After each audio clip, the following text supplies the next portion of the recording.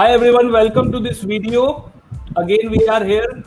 Today in this video, you will understand what is cryptography, what are the general concepts of encryption, what is important in cryptography to know for you as a cyber security practitioner, as information security practitioners, what kind of algorithms are used in cyber security industry, what do interviewers ask in job interviews for positions which are related to cryptography. Okay, so all these things and all these questions will be answered in today's video by industry expert Akshay. He is there with me, and quickly giving over to Akshay.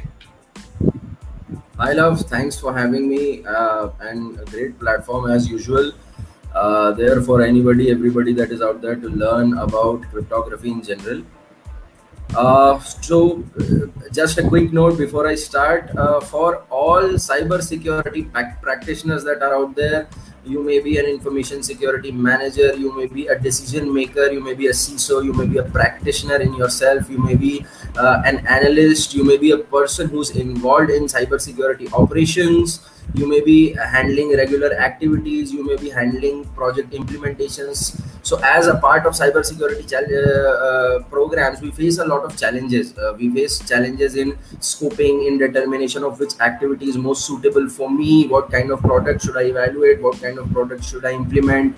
There are challenges like administrative challenges. We have timelines in front of us. We have to meet the organization client requirements within those timelines. We have to make sure we prepare a detailed plan. We have to make sure that we implement things. So there are a lot of nuances and nitty-gritties involved in all and every, even in the smallest of and the biggest of projects. If you are facing any such challenge as a part of your organization or for your client engagement, or in general, if you would want to know about any specific projects, activities, there is a professional help. I'm here to professionally help you. What I encourage is for any kind of professional counseling or any engagement, do reach out to me. My company is Anzen Technologies. I am the CTO and founder of the company. Do reach out to us. There will be means through phones and emails to reach out to us. Probably we'll have it in the description here itself. You can reach out, and what I can assure you that we are more than well equipped. We have expertise in all domains, in all practices. We have established, audited, implemented wide variety of projects for small scale, medium scale, and large scale industry. So yeah, just kind of putting it out there. Do give us a shout out, just give us a call, reach out to us, and we'll be more than happy to help you out in however way possible and in whichever way possible. Okay, then quickly coming back to the topic at hand. So we are here to discuss about cryptography for cyber security. The reason for choosing this topic was that a lot of people have problems and difficulties in understanding. So cryptography is a very vast subject in general. So there's an academic aspect to cryptography, and then there is the practical application and implementation and importance we understand of cryptography and encryption in practical sense in organizational aspects.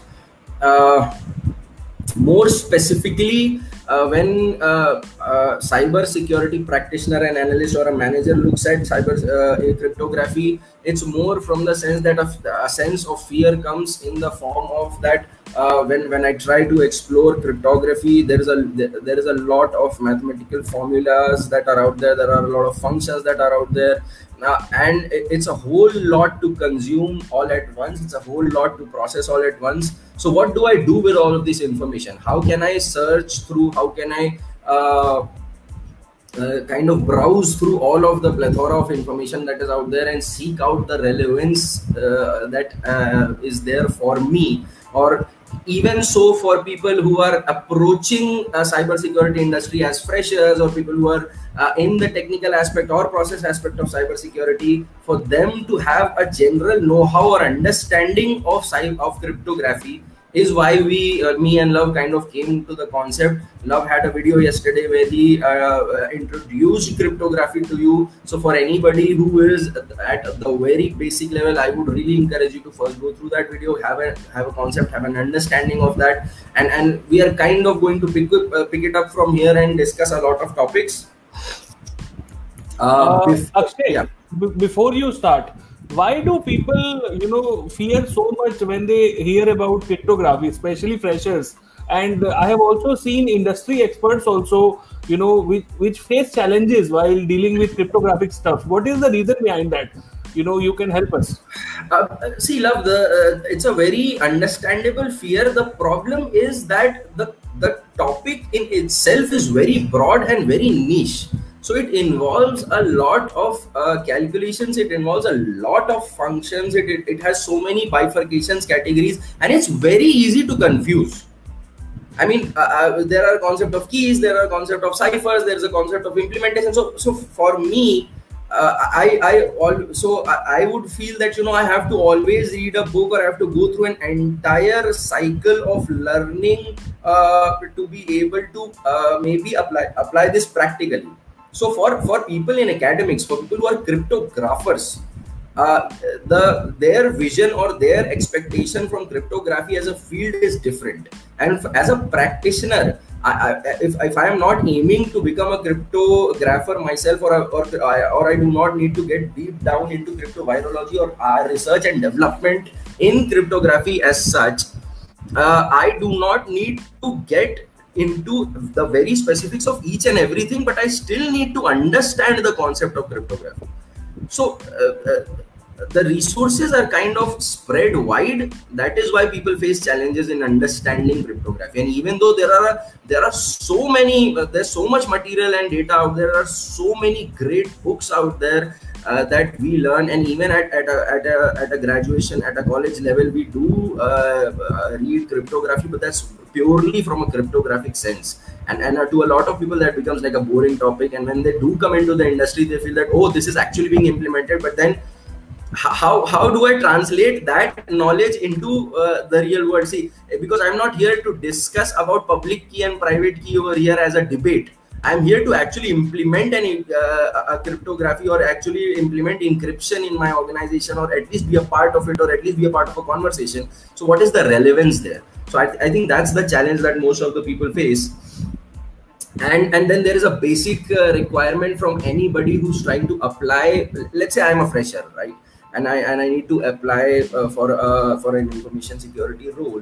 So among other topics which is expected, or even if I'm an experienced person, what do I need to know at a broad, at a general level, at a decent level about cryptography, to be able to even convince, even like leave a good impression on my interviewer, and also have that knowledge so that I can use that knowledge as a base to further my skill or knowledge, and then I can read more into it. So it's this session today is kind of like a starter for you, like a practitioner's reference guide, as I have mentioned it, a cybersecurity practitioner's reference guide.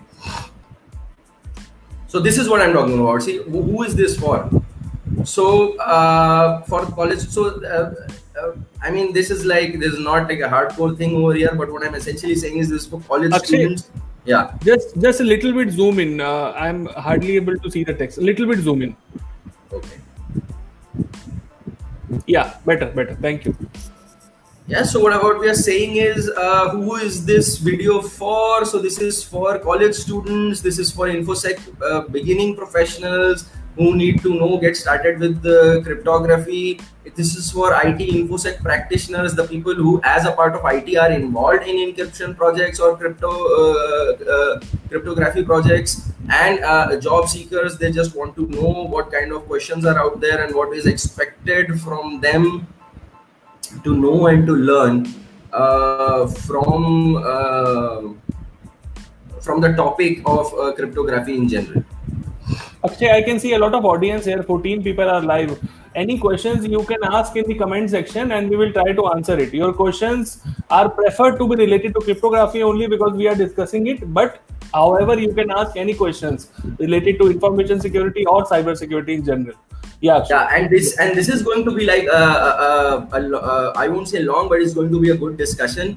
So I'll differentiate of what we are going to cover and what we might not cover here itself, here now and later in the video. So just to set the expectation right of people who have joined here of this video, based on the kind of questions people have, this might need a very specialized third part as well.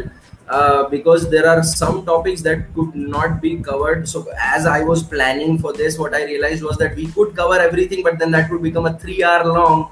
Yeah, exactly. Completely agree. Yeah, Akshay, we're sitting at midnight. Yeah. I think our agenda is right. In this video, you will actually explain all the main concepts on a very high level as well as on a somehow deeper level where people can get the understanding, right? Yes. So what you can expect out of this video is you'll have a good understanding of cryptography. You'll have a good understanding. Right. It's not just at a basic level. It will be at a very decent, very good level, and you can build upon it. You can ask more intelligent questions that we can then basis on those questions, and we could then move on to a more advanced. So this is like the building block for an advanced cryptography or an advanced encryption session that we might make in the future.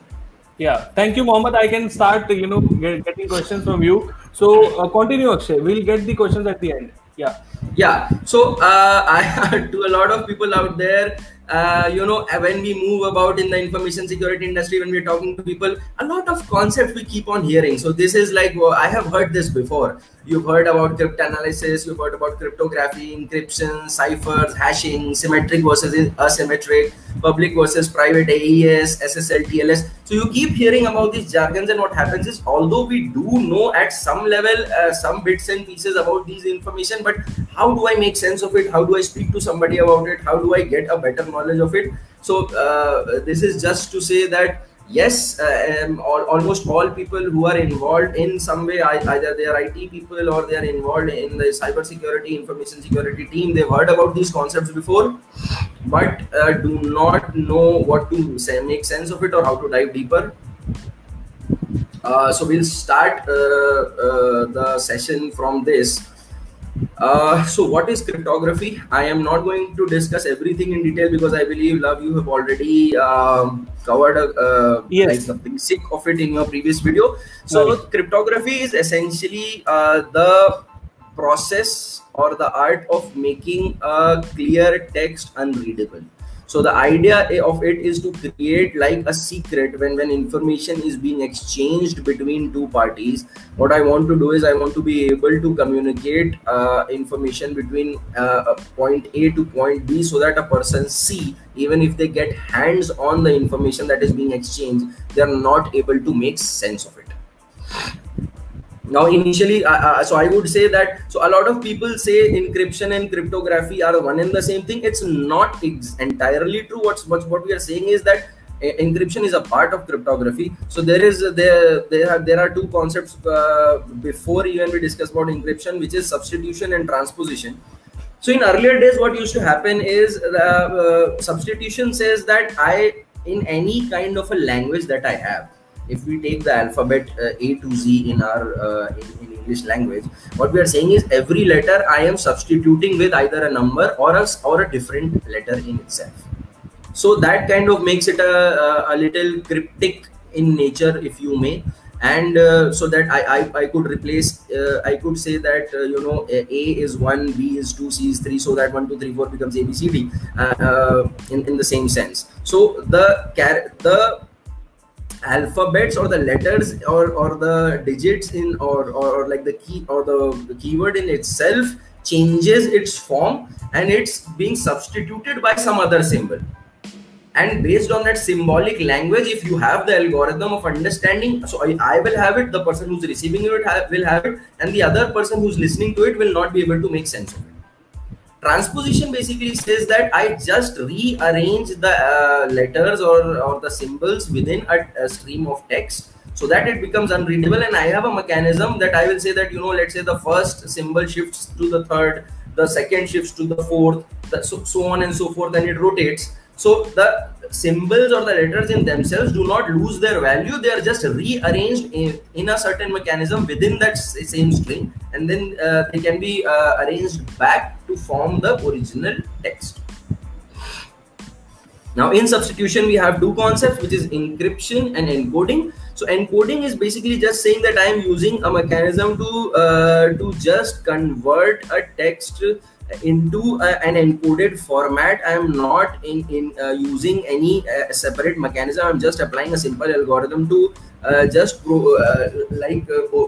make a cover outside of a text that I want to share, and then it can be decoded. The problem with encoding is that the decoding of the encoded text is very easy.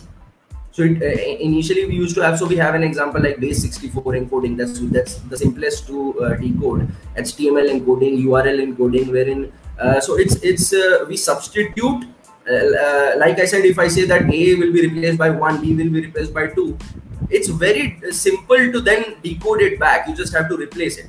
Encrypt. So this is why, since it was easily decodable and understandable by an adversary or a malicious person, this is why encryption came into place. Encryption is a mechanism of applying a certain algorithm into a text or a plain text or a message, for that matter, to convert it into a completely different, unrecognizable, unreadable format of text, which we call as a ciphertext.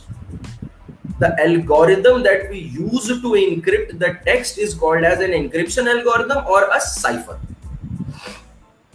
So a lot of concepts we learned. We talked about cryptography, substitution, transposition, encryption. In encryption, we spoke about a plain text, a message, an encrypted text or a cipher text, or a crypto text for that matter, and a crypto algorithm or an encryption algorithm or a cipher which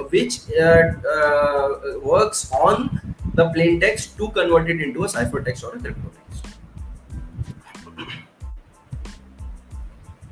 Now, what is my expectation from a cryptography? So typically what we are saying is that yes, at a very basic level, we understand that the major responsibility or the expectation from a cryptographic algorithm from cryptography is the confidentiality of information, the first point.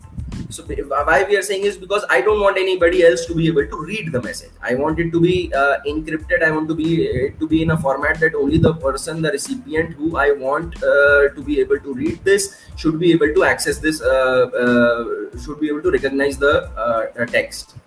Other than that, there are a couple of other factors as well, which is integrity, where we are saying the receiver of a message should be able to know that the message in itself has not been modified. So there should be a mechanism for B to be able to say that yes, while the message that was sent from A is actually the same message that was sent to me and it has not been modified. So should an intruder somehow catch hold of this information and modify it, B should immediately be able to say, oh, this is not the original message, so I should not trust this information.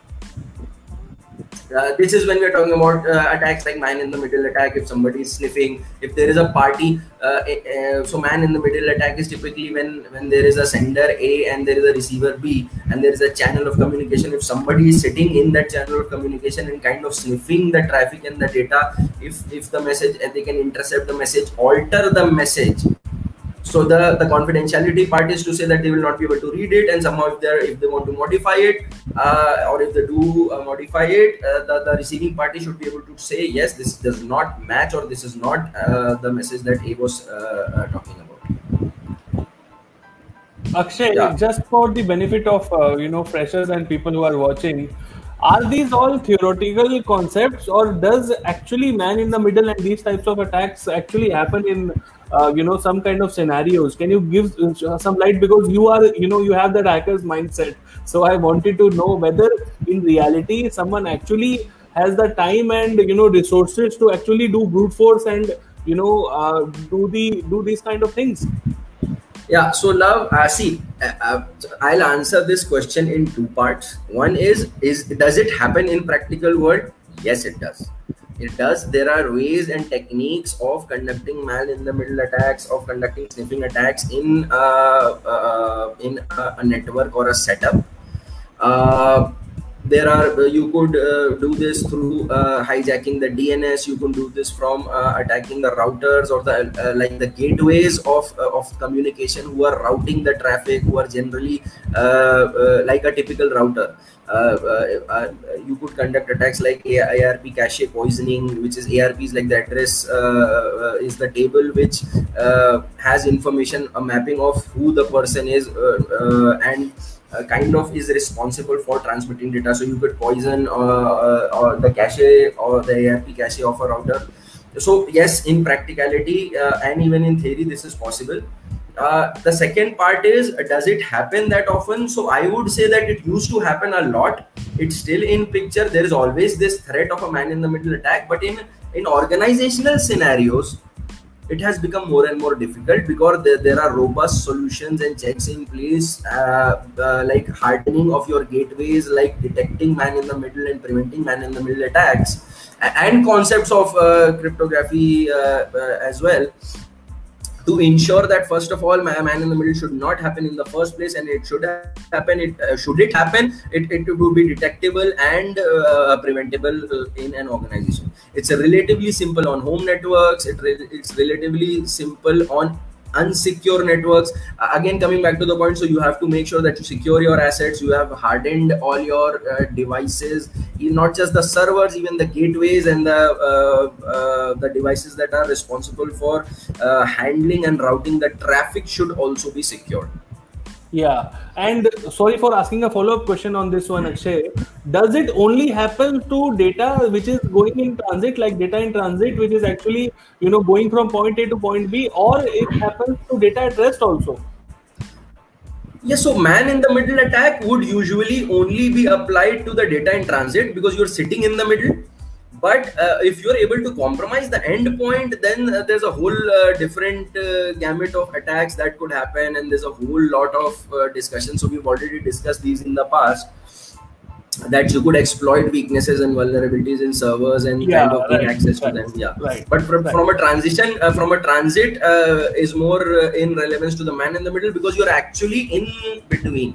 So the data has to go from one place to another for me to, because if you've compromised the endpoint, then pretty much there's no point discussing about the transit itself, right? Because then, yeah, absolutely.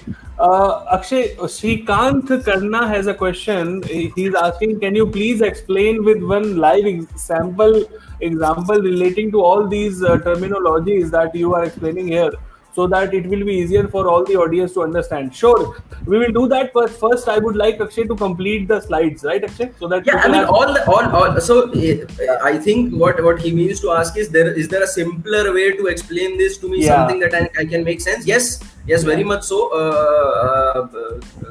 To the gentleman who asked this, that in the coming slides we'll discuss all of this. Should you have even doubts after that, no problem in explaining this even further. Yeah, Srikanth, stay here, I would say. And as Akshay mentioned, let us first go through the slides and see what's in the store. Maybe at the end of this, slides are over, you will not be asking this question. This can be the case, right? I don't know what Akshay has put in on the store today. So go on, Akshay. Yeah, over to you. Yeah, it's a surprise for everybody, but yeah, I mean, it's let's just see what happens. We'll leave it to you folks, and any feedback is welcome. Yeah. So then we are talking about we talked about confidentiality, integrity, and from an authentication perspective, it's very simple, right? B should know that A has sent this. So like a spoofing attack is where an intruder might pose as A and then send a message to B. So B should be able to say, no, this message has not come from B. So there is a subtle difference in the integrity and the authentication part of it. The message in itself has been sent by A or not is the part that is concerned with integrity. And is A the person sending this message is what is concerned with authentication. So am I talking to the right person, or what he's saying to me? So what he's saying to me comes in integrity, and is he the right person who's talking to me comes under authentication. Then non-repudiation is like, let's say I send a message to you, love, and tomorrow I say, no, I didn't send it. So within cryptography, there should be a way for you to say, no, Akshay, there is a proof you have actually sent it. You are the person who have sent it. So repudiation is me denying that I have done some activity at a later point in time. And through cryptography, what you can do is you can prove, or you can say, yes, no, there is an evidence that you in fact were the person who has sent this message to me.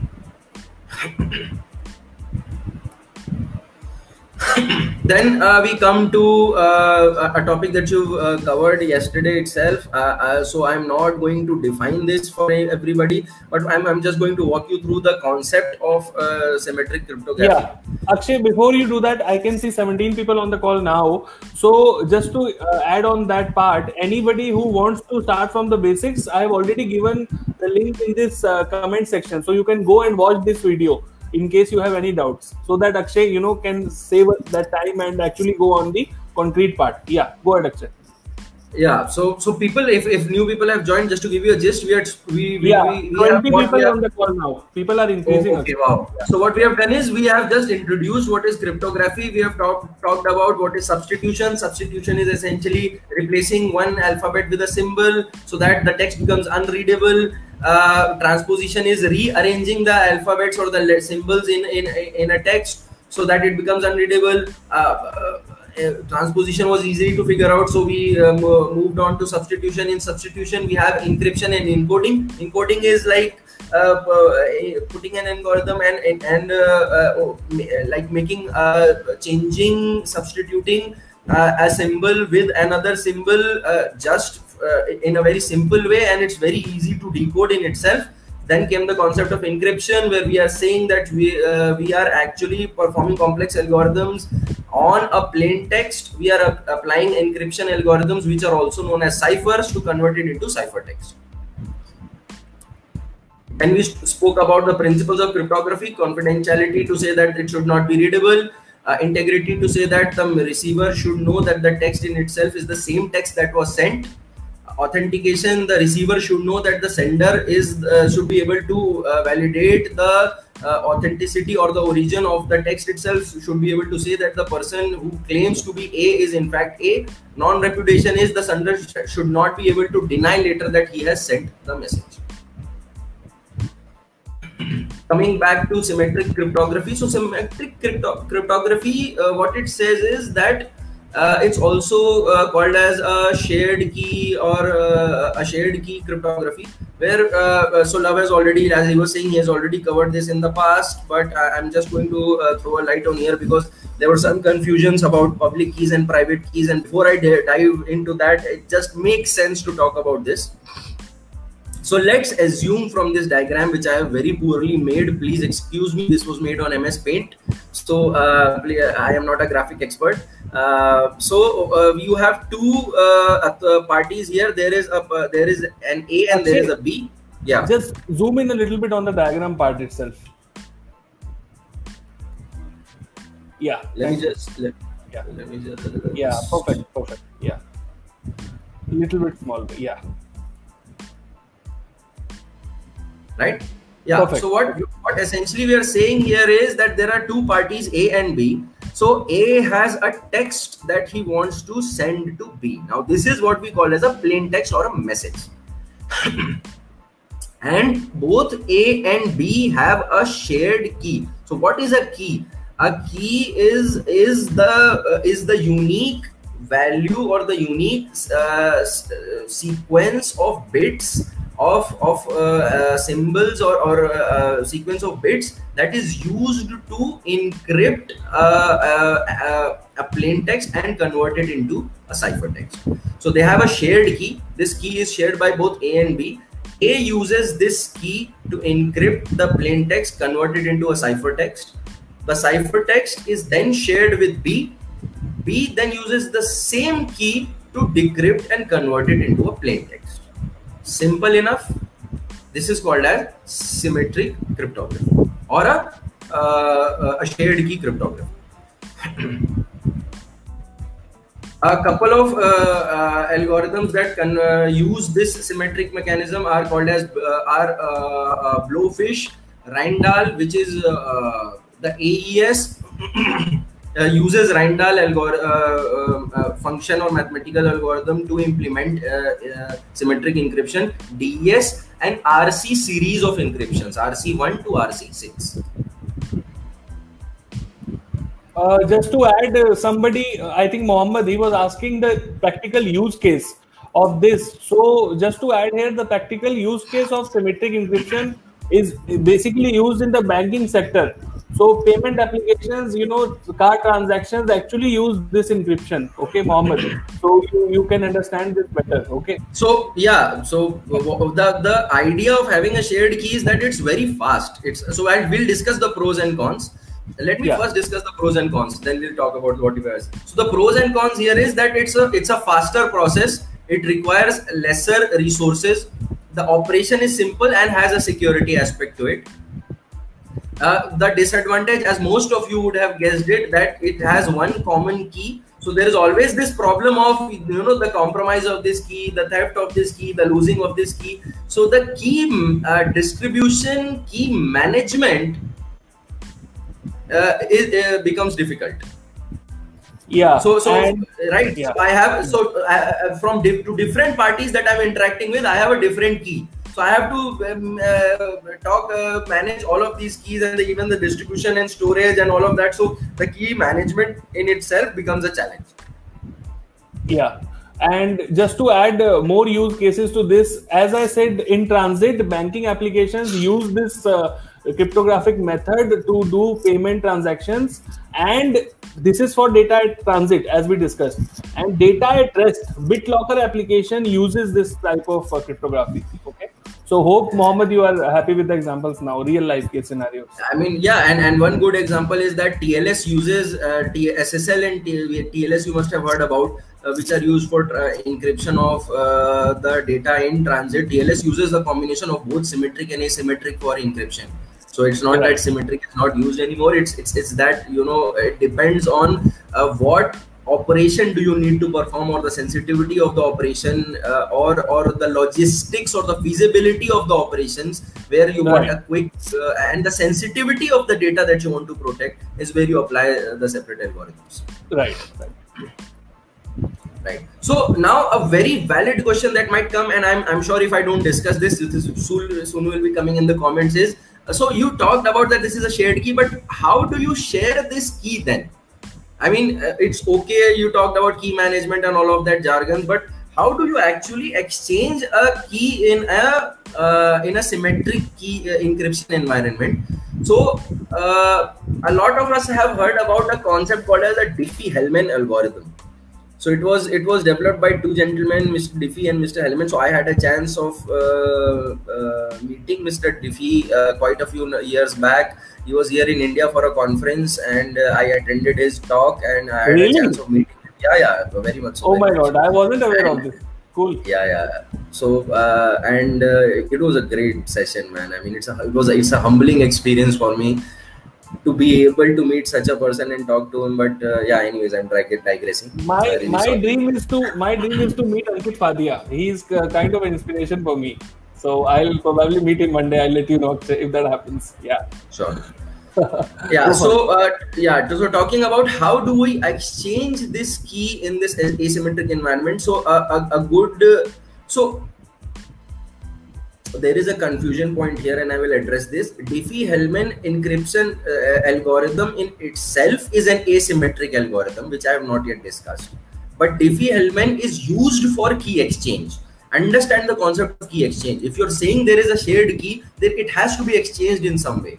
So to understand the concept of key exchange in the sense of how a Diffie-Hellman implements it, I'm not taking this in a very, for anybody who wants to understand or who has ever searched to understand Diffie-Hellman in a simpler way, Wikipedia has this best image that is out there. This is very common.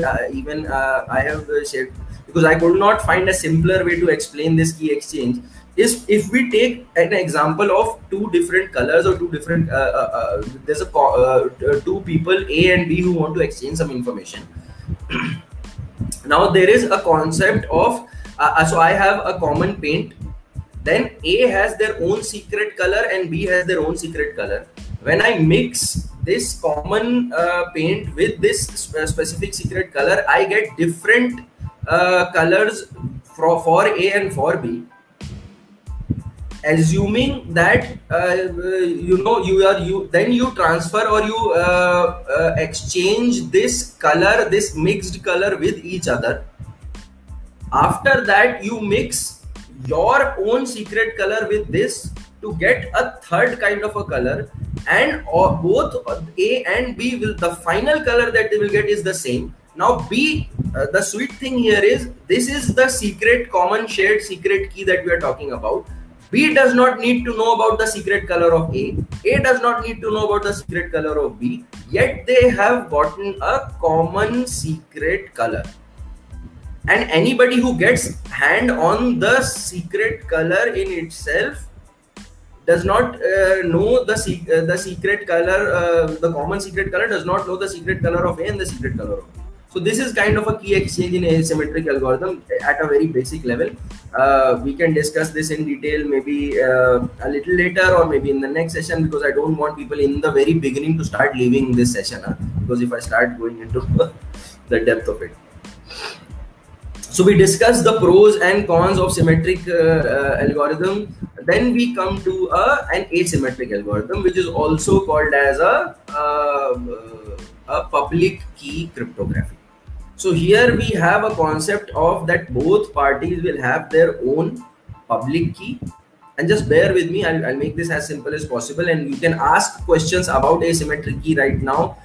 You can have your questions, or even after this, we will wait for a bit so that this concept is very important now. Yes, an alert to anybody who is kind of sitting here to know about what the questions are asked from a job interview. Asymmetric versus symmetric key cryptography is a very most commonly asked question in cryptography with anybody. So if you can't explain this, then they kind of get a feel that you're not really good in cryptography, or they kind of it goes in that sense. So in asymmetric key cryptography, what we are saying is that both parties, I hope love this is visible. Should I zoom in a little bit? Okay. Yes, little bit zoom will work. Yeah. Is this better? Yeah, better. Okay, so what I am saying, basically to sum it down in one line, is that I am in there is a concept. Sorry, before summing it down, let me explain the concept of a public key and a private key. So every entity has a private key and a public key. A public key is available to be used and shared with other people. A private key is the key which is only known to me as an entity. So every entity that is involved in an asymmetric cryptography has a private key and a public key. A public key that is like public. The name in itself says public, so that is distributable, that can be shared with people. But the private key is the key which I hold to myself. I will explain the need of it. So what happens is, if as A, so for our sake, the green man is A and the red man is B.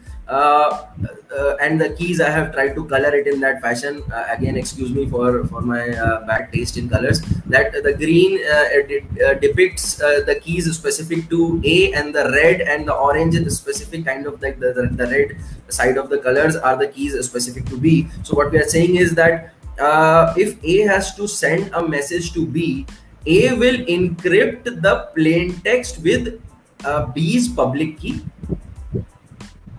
obtain the ciphertext, send the ciphertext to B. B will use his private key to decrypt the text back to plain text. Now, how this works is, because the public key and private key are determined and generated by they share a mathematical function. The lengths of the keys are different. The parameters of the keys may be more or less, or they may have shared parameters. Some may have more parameters in themselves, some may have less.